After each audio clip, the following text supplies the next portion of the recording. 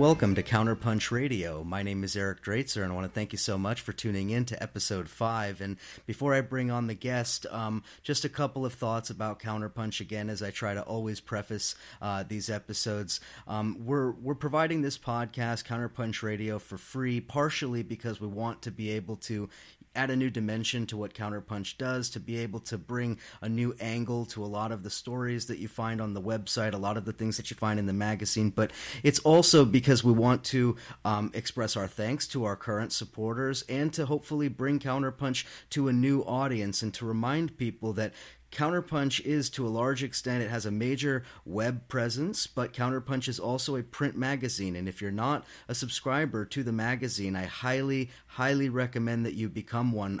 Not only are you going to get some of the best analysis anywhere from the left that's not part of the controlled mainstream left, but you're also going to be a contributor. You're going to be someone who's helping to support truly independent media. And from my perspective, as someone who's been doing independent media for a while now, I think it's of the most vital importance, especially today, if you consider the way in which the mainstream media operates, the way in which the pseudo-alternative media operates. You find that Counterpunch is really one of the very, very few centers of truly alternative analysis. And so again, I mean, I know that I reiterate that, I hammer that point home, but I think it is of vital importance. And so with all of that being said, it's really my pleasure to have Paul Street on the program with me today. Paul is a regular contributor to Counterpunch. You can find his work on Counterpunch regularly. He's also the author of a number of important books, most recently, and one that comes very highly recommended, They Rule, The 1% versus Democracy. Paul is also, well, he might blush a little when I say it, but he's one of the experts on Barack Obama, on Obama's rise, on Obama's presidency, and having a critical analysis of that. I recommend both of his books, his 2008 book, Barack Obama and the Future of American Politics, as well as the follow-up from 2010, The Empire's New Clothes, Barack Obama and the Real World of Power. Paul Street, you should go to his website, paulstreet.org. So with all of those plugs out of the way, Paul Street, welcome to Counterpunch Radio. Thank you very much. And I want to begin our conversation by talking about something that I think is maybe a little bit uncomfortable for some people, although I God knows why that is, but it is this question of liberals and liberalism. And I know you've written about this a lot. It's something that you've harped on many times before, and I think that your analysis of that is some of the best. So, you know, we hear a lot about liberals and the way in which liberal candidates, quote unquote, betray their base. So I want to interrogate the term a little bit. So just from your perspective, what is a liberal? What does that mean, and how do you understand that term? Well, I guess I'm old enough that to me, it seems like it's changed in my lifetime. And I remember growing up in a liberal household in the 60s and the 70s, and it really it had a sort of class aspect to it. And there was a sense of to be a liberal was to be a supporter of labor unions. It was to be a supporter of government programs that are, geared towards helping the poor, towards expanded safety net, towards more social and economic equality, and various other aspects of it. Those are sort of some of the main things I remember about it, and a sincere commitment to racial justice, deeply understood in terms of institutions and how they operate, more inclusion, particularly in my youth, of African Americans, more inclusion of African Americans in society. And that meaning really seems to have sort of been blown up from at least the mid-1970s and the 80s on, and liberal now seems to confer much more of a kind of a cultural meaning. Liberals are supportive of things like gay marriage, which any leftist I think has various reasons to support.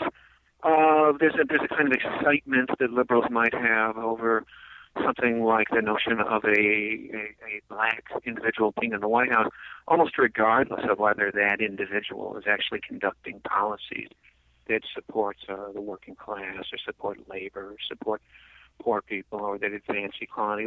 Those types of old-fashioned meanings seems to have faded. There's a very strong sense of identity politics. I think we're going to see that with Hillary Clinton around gender.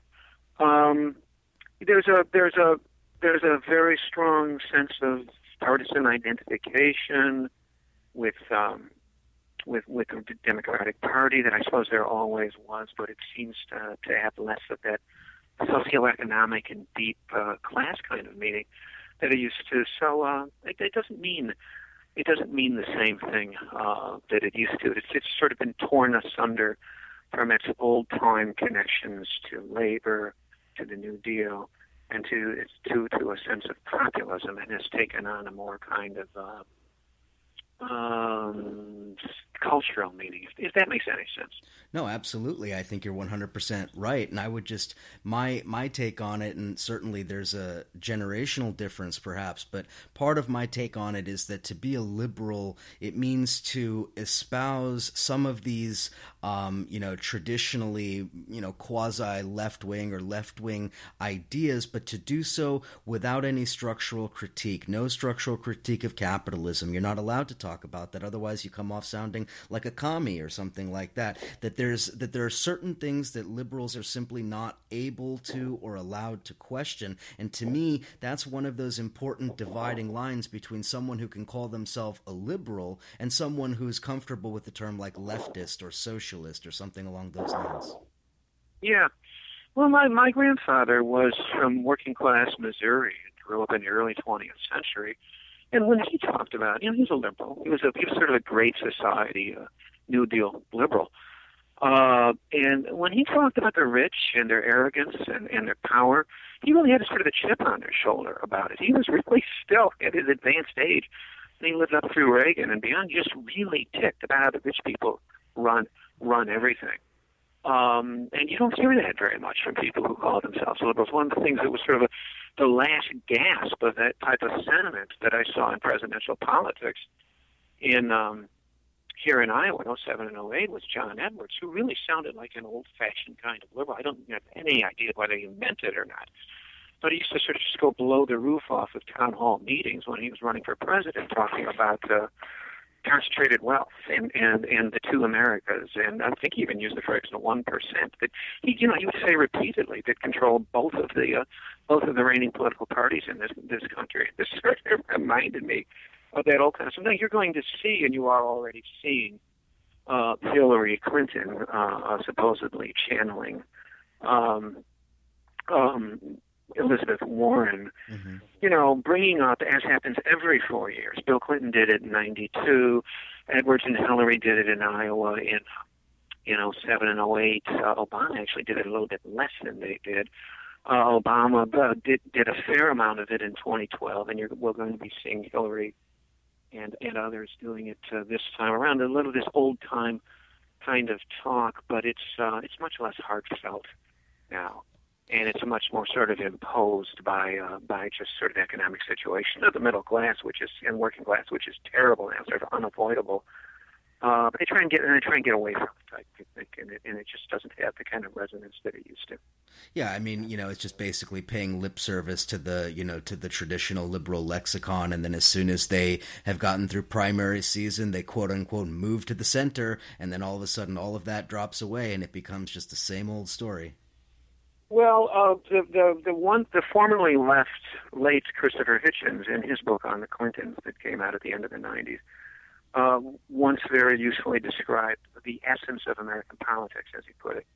There's nothing new. He said it went back to Huey Long as the manipulation of populism by elitism, and that's what the Democrats are just absolutely masters at. They do it with a panache.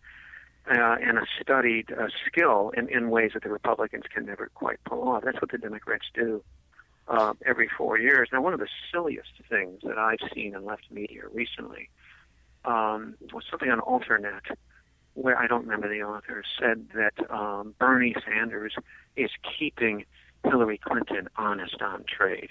He's keeping her honest. He's making her stay neutral on the Trans-Pacific Partnership, which, of course, is a very corporate and regressive and neoliberal policy proposal. to make her stay honest. Well, it's sort of exactly the opposite. What he or more likely Elizabeth Warren, or more likely public opinion broadly, which is very opposed to things like NAFTA and the Trans-Pacific Partnership. What's doing is keeping her dishonest about trade. Yeah. It's making her pretend not to be an enthusiast of things like NAFTA and the Trans-Pacific Partnership. For example, you're exactly right, for the campaign season. Yeah, and Bill Clinton ran against NAFTA, and passionately under the pressure of public opinion, and Ross Perot in '91 and '92, and then proceeded to become its champion once he came in. And I would expect a similar kind of transformation, shift in a Hillary Clinton administration. Yeah, I remember in 2008 when every single candidate, if I remember correctly, had said something negative about NAFTA, and then it came out in the news. I think it was Obama made a trip to Canada, or, in which they assured the Canadians, "Don't worry, that's just talk." Yeah, I think to some extent it was the sort of the leftward populist rhetoric was pushed by Edwards, but yeah, every one of them was calling for the renegotiation of NAFTA, with strong labor protections. And Austin Goolsbee, who was Obama's neoliberal University of Chicago economics advisor, it was leaked that he had said that, in fact, the Obama campaign had reassured the bourgeoisie of Canada, don't worry about this.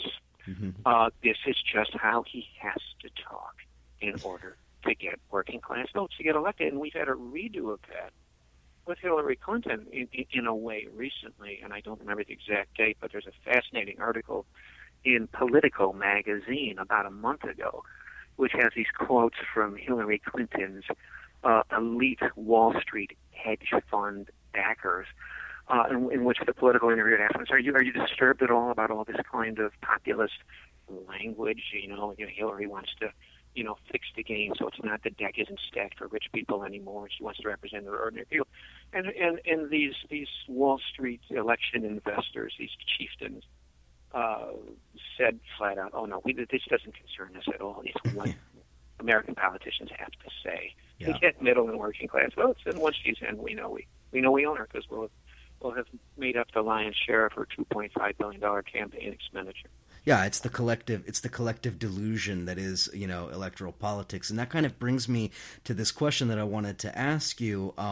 You recently had an article published in Counterpunch, and I think it was published elsewhere as well, entitled "The Liberal Apologies for Obama's Ugly Reign." And I think, it was an excellent article, and, I think that it made a number of important points. And specifically, I think one of the things that you were getting at is the way in which liberals really managed to excuse Obama's serial betrayals, because I think that's really what they are.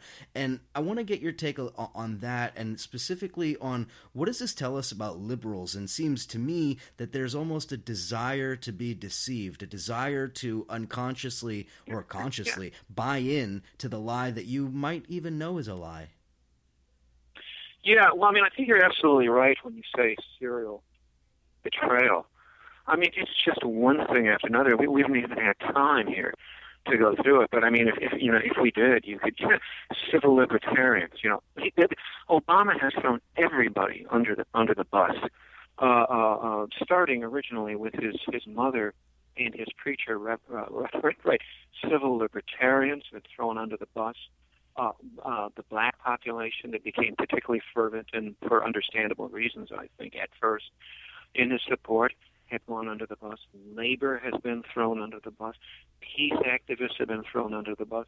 The so-called middle class, the working class majority, under the bus, in the face of the corporate bailouts, in the face of the failure to nationalize or break up the banks, thrown under the bus by a corporate health insurance reform, the so-called Affordable Health Care Act, that only the big six insurance companies and big pharma could possibly love.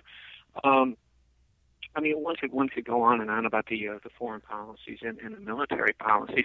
Now, I was one who, in my original book, and in many write on Obama, and in my and in many internet writings and print media writings before that book, really starting back in '04. And I was one of the sort of hardy cadre of left intellectuals. I was particularly energetic in this regard, I think in part because I knew a lot about Obama, because I was from the south side of Chicago and had worked in the civil rights agencies and had to deal with them and never had the slightest illusion about it at all. But I was one who, despite the fact that I predicted, I mean, that sounds like boasting, but it really wasn't that hard to do. I predicted about all of these policy outcomes of the Obama administration. Nonetheless, when '08 came up and it was Obama versus McCain, really sort of wanted Obama to win for kind of an unusual reason. I thought that it was necessary, particularly for millennials and young kids, to have that experience that the New Left had in the early 1960s, when you went from the long Republican 1950s to the supposedly shining new charismatic presidency of JFK and subsequently LBJ. You know, that millennials needed desperately that experience of seeing that you know, corporations still rule, imperial policies still reign, the environment continues to be under assault, you know, everything still kind of sucks when you have a Democrat and even a charismatic, shiny, telegenic president with, you know, with an identity politics boost to it, you know, first black president. And, you know, that would be, you couldn't just blame everything on the Republicans. You had to see the system. And I think there was some of that kind of dialectical dividend and payoff with Obama that kind of lessened the system. I think you saw some of that with Occupy. And I think you see some of that with younger, working and lower class and middle class blacks with the Black Lives Matter movement. But there hasn't been anywhere near as much of that sort of underside, whiplash, disappointed hopes thesis. You know, there hasn't been enough of that as I thought. And I've been sort of thinking about why that might be. And there's still these, even when you have a Democrat in the White House, there's still this narrative that he really was progressive and wanted to do all these progressive things, but he was obstructed by the GOP and by Fox News. You know, none of which has anything to do with the reality of Obama, which is sort of, he's even described himself as kind of an Eisenhower Republican. I think actually Eisenhower Republican would be too far left for him. But and the awfulness of the GOP. I mean, we should not, you know, as much as I am repeatedly nauseated by the dismal, dollar-drenched neoliberal Democrats. You know, I try to remember that the Republicans have gone so far ridiculously right. I mean, even the mainstream Republican intellectual Norman Ornstein has regularly referred to the Republican Party as an apocalyptic cult. I think the awfulness of the Republicans, you know, much of which is enabled by the dismalness of the Democrats, the awfulness of the Republicans, feeds the narrative. I mean, one of the great ironies of the whole thesis that Obama can't get good progressive things, which he supposedly wants to do.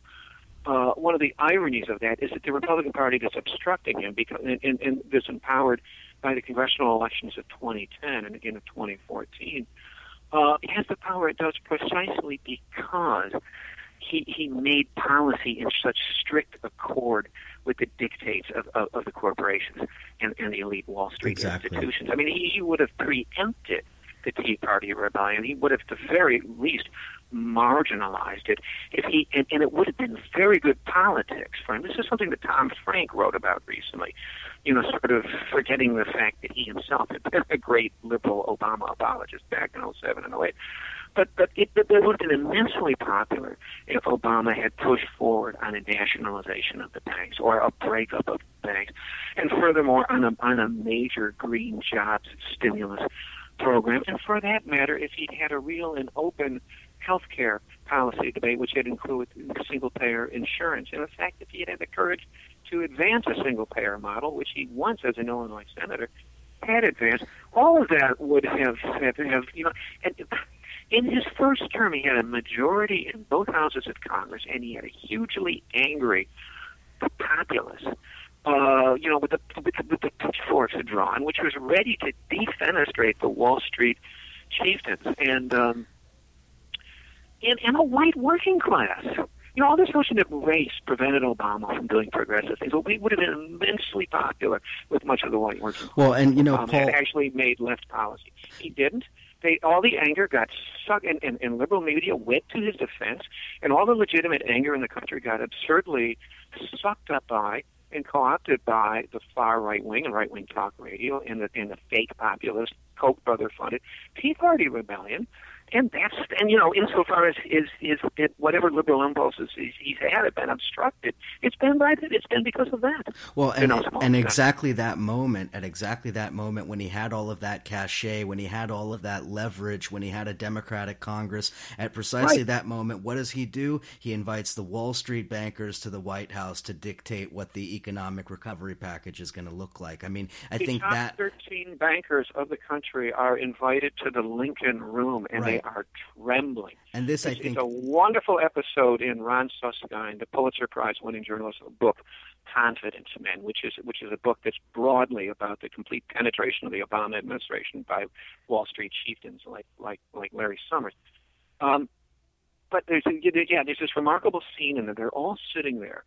And these guys are practically shaking, you know, which almost never happens to Wall Street chieftains. Their public opinion numbers are looking terrible. People are calling for their blood in the streets. And Obama walks in and he says, you know, right now, gentlemen, I'm the only thing between you and the pitchforks. But relax. Literally, I'm here to protect you. You have a public relations problem, and I'm here to help. And, you know, they talked for an hour, and in confidential reports to Suskind from within the financial, he says, it was a great relief. And, you know, and from that point on, they knew they had nothing to worry about from pseudo-populist Obama. And, great moment.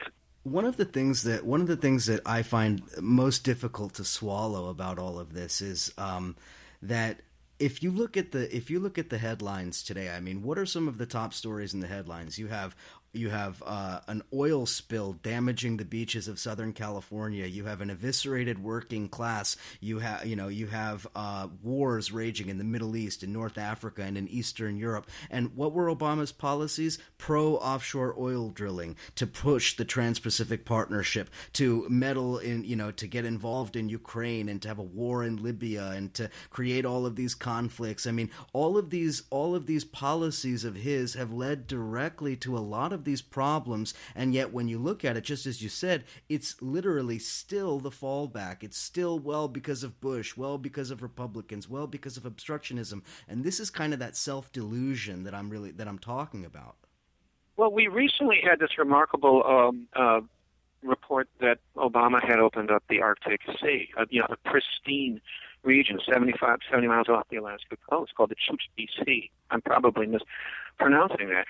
It's just something environmentalists have been warning about forever, that it's madness to drill there. And Obama gave Royal Dutch Shell, multinational corporation, the okay to go there. And then the front page of the New York Times says environmental groups were surprised by this decision. And it's like, why? Yeah. Why are they surprised? He earlier this year opened up parts of the Atlantic coast in the southern United States to deep water drilling. At the end of last year, he gave Big Petroleum a quiet Christmas gift for allowing them to export crude oil, which will help them ultimately export carbon-rich tar sand oil around the world. I mean, this is the president who almost single-handedly undermined desperate international efforts to set carbon emission limits on the rich nations in Copenhagen in 2009, and then again did the same in subsequent desperate failed global climate change. And, what's the surprise? I mean, you mentioned the wars that are ravaging this Islamic State, which is just this extraordinary, new, barbaric, and arch-reactionary phenomenon. Its strength is to no small extent very much an outcome precisely of his imperial policy vis-a-vis Assad and vis-a-vis Syria. Exactly. That kind of jihadism was dying out in Iraq and was thrown a lifeline and was given a new lease on life precisely by this insane, prolonged U.S. and Western armed rebellion. Right? Most of the arms, in fact, as it was very predictable, going to jihadists. You know, the Islamic State apparently has a foothold in Libya. Yeah, precisely because of the anarchy and chaos created, opening the door for jihadism because of Obama's bombing of that country. And you know, you can go into Africa. You know, Bush has him beat on body count. Okay, I mean, when you think how many people were killed because of the invasion of Iraq, but Obama really has Bush beat on scope of killing. You know, with special forces and above all with these drone attacks, he has broadened the scope of jihad more than any president ever. That's right. Broadened the scope of anti-Americanism. Yeah. Let's not forget too that the report that you're referring to with regard to ISIS having a foothold in Libya, the intelligence sources are saying that the leadership, that the singular leader of the ISIS groups in Libya is none other than Abdel Hakim Belhaj, and Belhaj was, surely enough, he was the leader of the Libyan Islamic fighting group supported by the U.S. and NATO to overthrow Gaddafi. So, I mean, isn't it interesting that literally the individual who was being touted by McCain and Obama, right and left, as the hero of Libya is now leading ISIS in Libya? I mean, wouldn't you know it? Right. You know, and all of this is all sort of very much as predicted by some of us on the left, including, I think, the late Alexander Coburn at Counterpunch, who was never a fan of Obama, my friends Glenn Ford and Bruce Dixon and Margaret Kimberly and others at Black Agenda Report, yep. The wonderful Australian intellectual and filmmaker John Pilger, you know, and others. I did not, initially, when my publisher asked me to write a second book about Obama, I didn't want to do it. You know, it ended up being called The Empire's New Clothes. It was just on the first year. You know, I didn't want to have a second book with Obama's name in the title. I didn't want to sort of get pigeonholed as an author who was obsessed about Obama. I mean, I write about a lot of things, you know, more broadly. I write about systemic issues. But I sort of begrudgingly agreed to write this second book, The Empire's New Clothes. And I'm glad I did now in retrospect, because it captures this right-wing policy in that first year. When he's got majorities in both houses of Congress and an angry population ready to defenestrate Wall Street, and all these hopes, you know, he's still riding the wave, and he can't blame the right wing. You know, the book is really sort of an antidote, as you ask me, to those who blame it all on obstruction. I mean, he's governing well to the right before the Tea Party rebellion, and really from the get-go, from the very beginning. Definitely. So let's take a break, and on the other side of the break, I want to continue this conversation, but I want to bring it forward to today, and examining what let's call it the mainstream left, what that establishment is doing, and how it's looking in the upcoming 2016 presidential election. So on the other side of the break, we'll continue my conversation with Paul Street. You're listening to Counterpunch Radio. Thanks so much. We'll be right back. Let me put forth a vision, represent a school of thought, grind it out with the others for that number one spot. I ain't scared of reality, I'd rather just embrace it. No religious views, but that don't mean that I'm faithless. Hope based on rational grounds is in the people. Socialism's dead, well here's the starting of the sequel. Far as I'm concerned, it should be common sense that our current way of life ain't really life to begin with. Start of human history will be the very onslaught of the revolution when this class shit'll stop. Or maybe I should say rather kicked into high gear. Capitalist fools will be running off in fear. Ideas don't change the world alone, people have to do it. And with the people's enemies, our struggle must be ruthless. Beaten down, lied to, often feeling tired, but a single spark can start the entire uprising. I will never be subservient, trust in their process. Truly it's played out as past being monstrous. First U.S. revolution was indeed progressive, but quickly the Star-Spangled Banner would prove reckless. I'm a socialist, more than just a theorist. That means I keep it militant, the boss man's nemesis. Rep the organizers, 9 to 5 grinders, homeless in the downtrodden, true freedom fighters. I'm a socialist, more than just a theorist. That means I keep it militant, the boss man's nemesis. Rep the organizers, 9 to 5 grinders, homeless in the downtrodden. And we're back here on Counterpunch Radio. I'm chatting with Paul Street, and we've talked about a lot of different issues. We're talking about what it means to be a quote-unquote liberal in 2015 in the United States. We've talked about, and I understand that to some degree we're being a little U.S.-centric here, but I think that this in many ways is broadly true to a large extent in the Western world these days. But Paul, I wanted to talk a little bit about what I would call the new normal, and this new normal that Obama is very much, I think, instrumental in having established. And what I mean by that is this, under the veneer of liberalism, under the veneer of, reformers or whatever, you have these Democrats who are really corporate privatizers. And I'm in New York, so certainly Andrew Cuomo is perfectly in that category. Of course, Cory Booker is well known as, in many ways, sort of an up-and-coming I don't know, second coming of Obama in many ways. Hillary Clinton, of course, we all know is a known quantity, and all of them are privatizers. All of them are corporate stooges. That's really how they kind of operate. And I think this was definitely true before Obama, but would you say that it's sort of fair to say that his success and the continued support that he's been able to garner from many liberals is kind of like enshrining this as the new identity of Democrats, as the new identity of liberals? Well, he certainly, around the principle of identity and identity politics is something I think that Obama has brought to that long-standing sellout. I think you're right; it goes way back. But the notion that you can paint it all with some sort of fake progressive facade, through identity politics, I think and that's why I think of Cory Booker. I was half expecting Cory Booker to be showing up in Iowa this year, but I think he's waiting for a while. He definitely has presidential ambitions. I think that's, but the notion that it's not new, I think, is important. This all really goes back to the 70s. And it's not so much Nixon, sort of contrast with Rick Perlstein, the left liberal journalist in Chicago. He's written this book, Nixon Land. So Nixon is this great bridge over to sort of Carter land, and it's really sort of the 1970s when you think about it. And there's this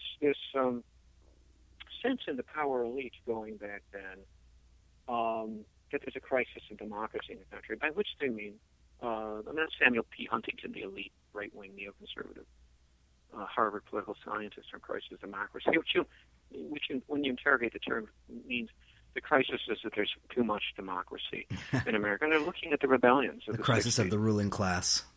Yeah, and they're looking at these really remarkable and wide-ranging popular rebellions that emerge in the 60s and 70s. And I think legitimately, to some extent, they're perceiving a loss of faith in not just racism, not just the Vietnam War, but in capitalism more broadly. And they talk a lot about Ralph Nader and his advocacy for consumers against big business. And there's this famous memo by, Lewis Powell, this big, high-level corporate attorney, who writes this famous memo in 1971, about 4 months before he's going to become Nixon's Supreme Court appointee, in which he says, we have to turn the tide.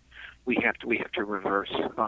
We have to reverse this popular upsurge, and there's this huge public relations investment, and there's this huge investment of public money in turning hearts and minds back towards the marketplace and back towards corporations and back towards big business. And the press is brought back to heel after the excesses of Watergate and the Vietnam coverage. The black population which no longer has any industry to work in anymore in Detroit or Chicago or Pittsburgh or anywhere else, is incarcerated in the name of war on drugs. Mm-hmm. You know, I think there's this sort of big top-down ruling class campaign, which is militantly bipartisan. There's also a change in global capitalism, you know, with a return of European and Japanese competition, thanks in part to American protection, after they get back on their feet after World War II's, you know, after the devastation experienced during World War II. And, you know, it all, in my book, They Rule, I talk about something that Aristotle used to talk about, which Aristotle was a very interesting thinker in his time, and he knew that economic inequality, and God knows we have economic inequality today. It's now commonplace to refer to the current era as a new Gilded Age in American history. Economic inequality, and for Aristotle, and for others, Jefferson and other American founders, subsequent, and democracy are fundamentally incompatible with one another. And what Aristotle said is the way you can handle that contradiction in two ways. You can reduce the inequality enough that democracy becomes tolerable, or you can reduce the democracy. Well, you know, between 1932 and the mid-1970s, the ruling class of the United States was basically forced to and agreed to reduce inequality in this country. Since the 1970s, they've opted for less and less democracy, which is really the return to form. It's the return to the norm for the profit system. It's one of the very things I like about Thomas Piketty's book, Capital in the 21st Century, is he shows that leveling, that downward leveling, that increase of equality, and to some extent democracy, between the 30s and the 70s in Western capital societies, that was the anomalous era. We're really sort of back to the norm. I mean, what's interesting about Bill and Hillary is that they were key players on the ground in Arkansas before they became national politicians in forwarding that Lewis Powell project of regression and upward wealth distribution and upward power concentration from the governor's office in Arkansas from the late 70s through the 1980s. So I mean, that's something you can't say about Obama. If you bring the Clintons back in the White House, which is a distinct possibility because of the dysfunction of the Republicans, you're bringing back pioneer players in what became known as the New Democrats, and what congealed in the form of the Democratic Leadership Council, which was sort of the think tank arm, an agent of that neoliberal, market-friendly, big business-friendly, union-shredding, civil rights-shredding, environmentalism-abandoning trend on the Democratic Party. They pioneered that from the beginning, and then they started off in Arkansas attacking teachers' unions and attacking labor and citizens groups, and and pioneers of that. Right? They were certainly not the first Democrats to be cozy with Wall Street, but I think that to a large extent, the Democratic Leadership Council that you're referring to, and just their political career and the trajectory of their political career more broadly, I think it really is in many ways sort of emblematic of this Wall Streetization of the Democratic Party, which to a large extent, I think a lot of people are still harboring delusions of some kind of Democratic Party of 50, 60 years ago, when in fact it's really just the let's call it the blue tie and the left arm of Wall Street. Well, you know, the Clintons never have and never will forgot who really owns the place. Yeah. They've always understood that. Clinton was lectured about that by his financial advisors at the beginning when he came into the White House, and he stepped into line immediately. And it's kind of interesting in that regard to all these horrible things presidents have done. Nixon invading Cambodia, Johnson assaulting Indochina, Clinton and his economic sanctions he imposed on Iraq, killing 500,000 Iraqi children.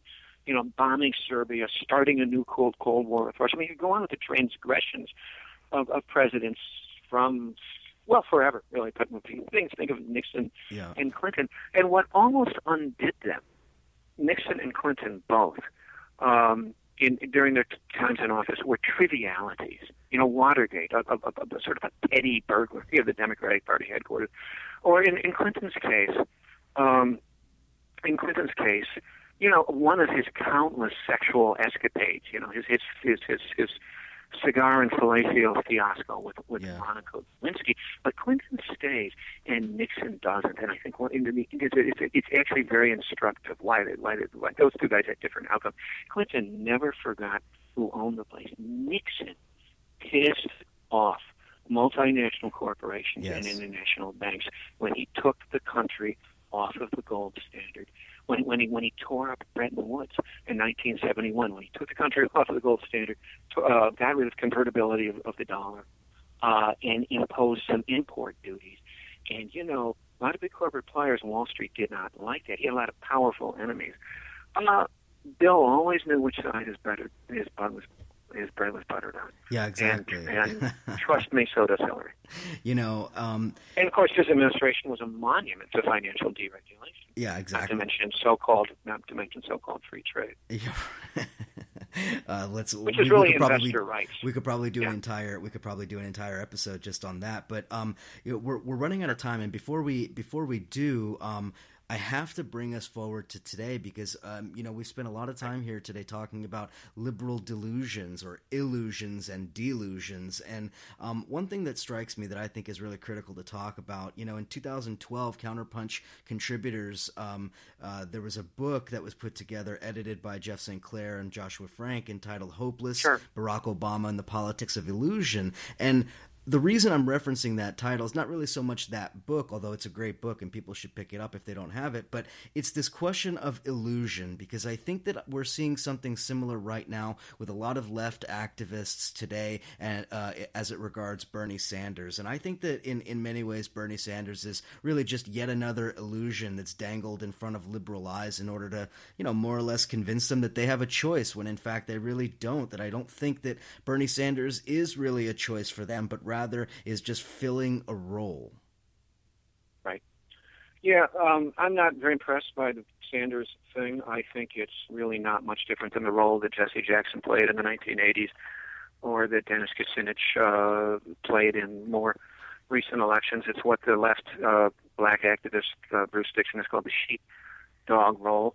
The Democrats always disappoint because they're dismal dollar Democrats who are every bit as captive to corporations and Wall Street as Republicans are. So they make promises and they betray them and they get in, and people wander away from the Democratic Party. They don't want to vote for the Democratic Party. Mm-hmm. They either decide not to vote, or they even how scandalous, think about voting for third party left candidates. So they have to vote some people out there to be more substantively, or at least sound more substantively progressive and populist, as Bruce calls it, a sheepdog, to bring them back into the party. Though I would actually say that the Bernie role, the Sanders role, is even a little bit worse than sheepdog. I mean, when you talk about, he is technically rejoining the Democratic Party. He's been technically an independent. He's been a de facto Democrat, but he's maintained his technical independent status from his Vermont history in the Progressive Party there. And so he's actually bringing himself back into the Democratic Party in order to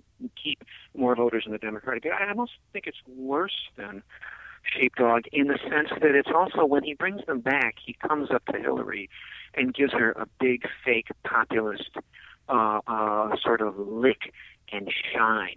I mean, his role here is sort of to paint fake populist lipstick onto this thoroughly corrupt and plutocratic election system. I don't want to be a conspiracy theorist, and I'm not saying that the Clintons ordered it, or approved it, but there's a reason the Clintons are very happy that Bernie Sanders introduced and threw his hat in the ring in Iowa and New Hampshire. I mean, they knew what their real threat was. They knew what really scared them. And by the way, this was already, the Elizabeth Warren thing is what I'm talking about, and it was already enough to push Hillary's rhetoric to the populist left. Anyone who tells you Bernie's been doing that, it's just they're smoking something. Elizabeth Warren did it.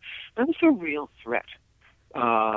that might have lit a fire and undid her chances for an early victory in Iowa and an early victory in New Hampshire. Now, when Warren says no, and she seems to really mean it, their danger for the Clintons was sort of an opposite one, which is it was going to be too transparently a Wall Street-funded coronation, right? The Clintons, what is it? How many millions of dollars?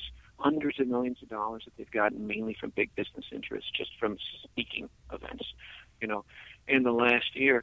And, what Sanders does is help Hillary appear to have emerged victorious out of Iowa, out of New Hampshire, not because she's going to be spending $2.5 billion of mostly very rich folks' money, but because she supposedly emerged victorious from a quote-unquote real debate about the issues in Iowa. Anyone on the left, and there are some tendencies on the left, I understand, who are saying that, work with the Bernie Sanders thing, and then when the primaries are over, push him to either run for president as a third-party independent or to tell people to vote for a third-party independent, are paying no more attention to what he's actually saying. That's right. Than to what Obama was really saying, which if you looked beneath the surface rhetoric, if you looked at his website in 07 and 08, would have revealed a very centrist, pragmatic, corporate neoliberal. And if I could I just... Bernie has just said flat out, I will be a spoiler. And what's funny about that, too, is I remember, I interviewed Mike Gravel about this issue and talking about those debates he was a part of. And, I remember very clearly how absolutely insane it was, people talking about Obama and talking about peace and ending wars and stuff, when he's up there on the stage saying he would bomb Pakistan without authorization. He would he would expand the war in Afghanistan. It was there. He literally said it right there on the stage in front of millions and millions of people, and they still couldn't see it. And that is part of the reason why when I look at Bernie Sanders, for example, I have to think, wait a second, this is the same guy who supported the bombing of Serbia. This is the same guy who continues to support Israel and Israel's continued oppression of the Palestinians. The same guy who voted for authorization in Afghanistan. I mean, you could go on and on about it's the same guy who approved and applauded an F-35 base in the name of jobs in Vermont. Well, but here's something that's interesting, though. I mean, Dennis Kucinich and Jesse Jackson used to at least pose as opponents of empire and military spending. I mean, maybe Dennis meant it. I don't know. I mean, Bernie Sanders isn't even including in his 12-point program anything about the need to cut the defense budget. Yeah. Which is really kind of, amazing. And I suppose the context of ISIS, in the new war of terror, is part of that, but it's really kind of interesting, particularly in relationship to the fact that he's gone on national television and told George Stephanopoulos and whoever else is listening that he is an advocate of a Nordic model, a Scandinavian model of social democracy or democratic socialism or whatever. And one of the things that's omitted from that is that those countries spend about 3% of their budgets on the military, whereas we spend 53 or 54% of federal discretionary spending on military. How's he going to fund these progressive things? There's some of them which are very good, which are not run-of-the-mill things that you hear from progressive Democrats. How does he have fund for them?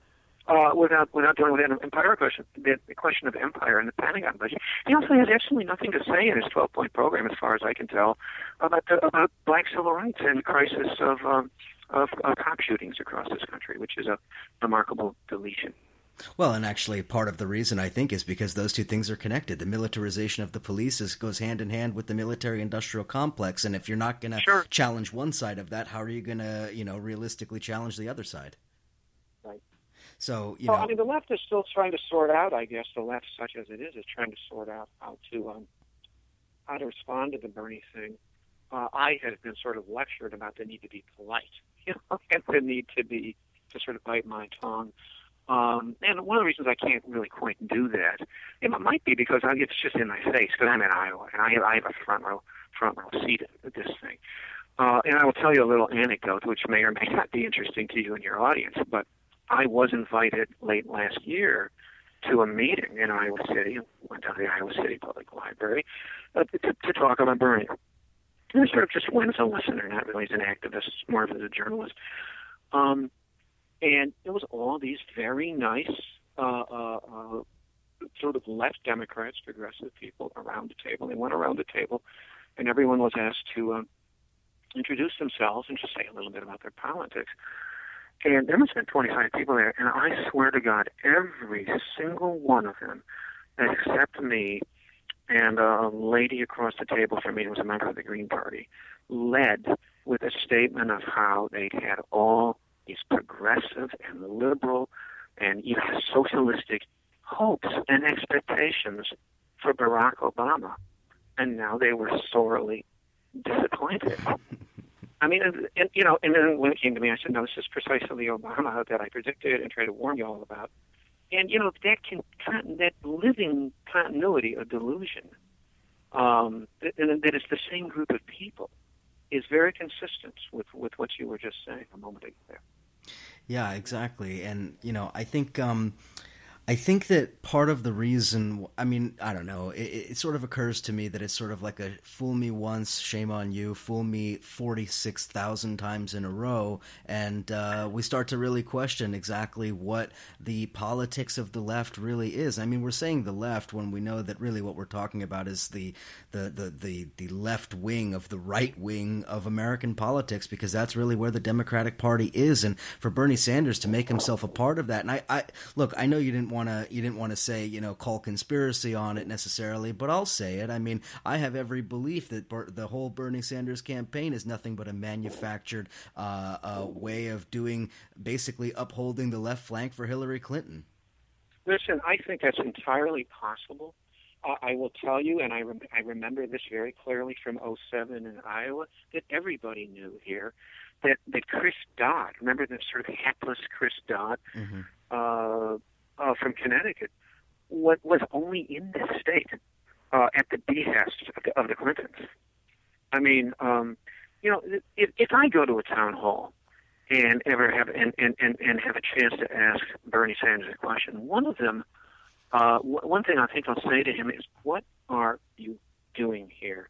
And what would your purported hero?" His hero is supposedly King. Obama's hero is Dr. King, right? That's a joke. And his hero, and Bernie's hero, is supposedly Eugene Debs. What would the great socialist Eugene Debs think about your decision to re-enlist in the other Capitalist Party, to run for president in Iowa and New Hampshire and all over the country? That's going to be a nice carbon footprint flying all over the country for that.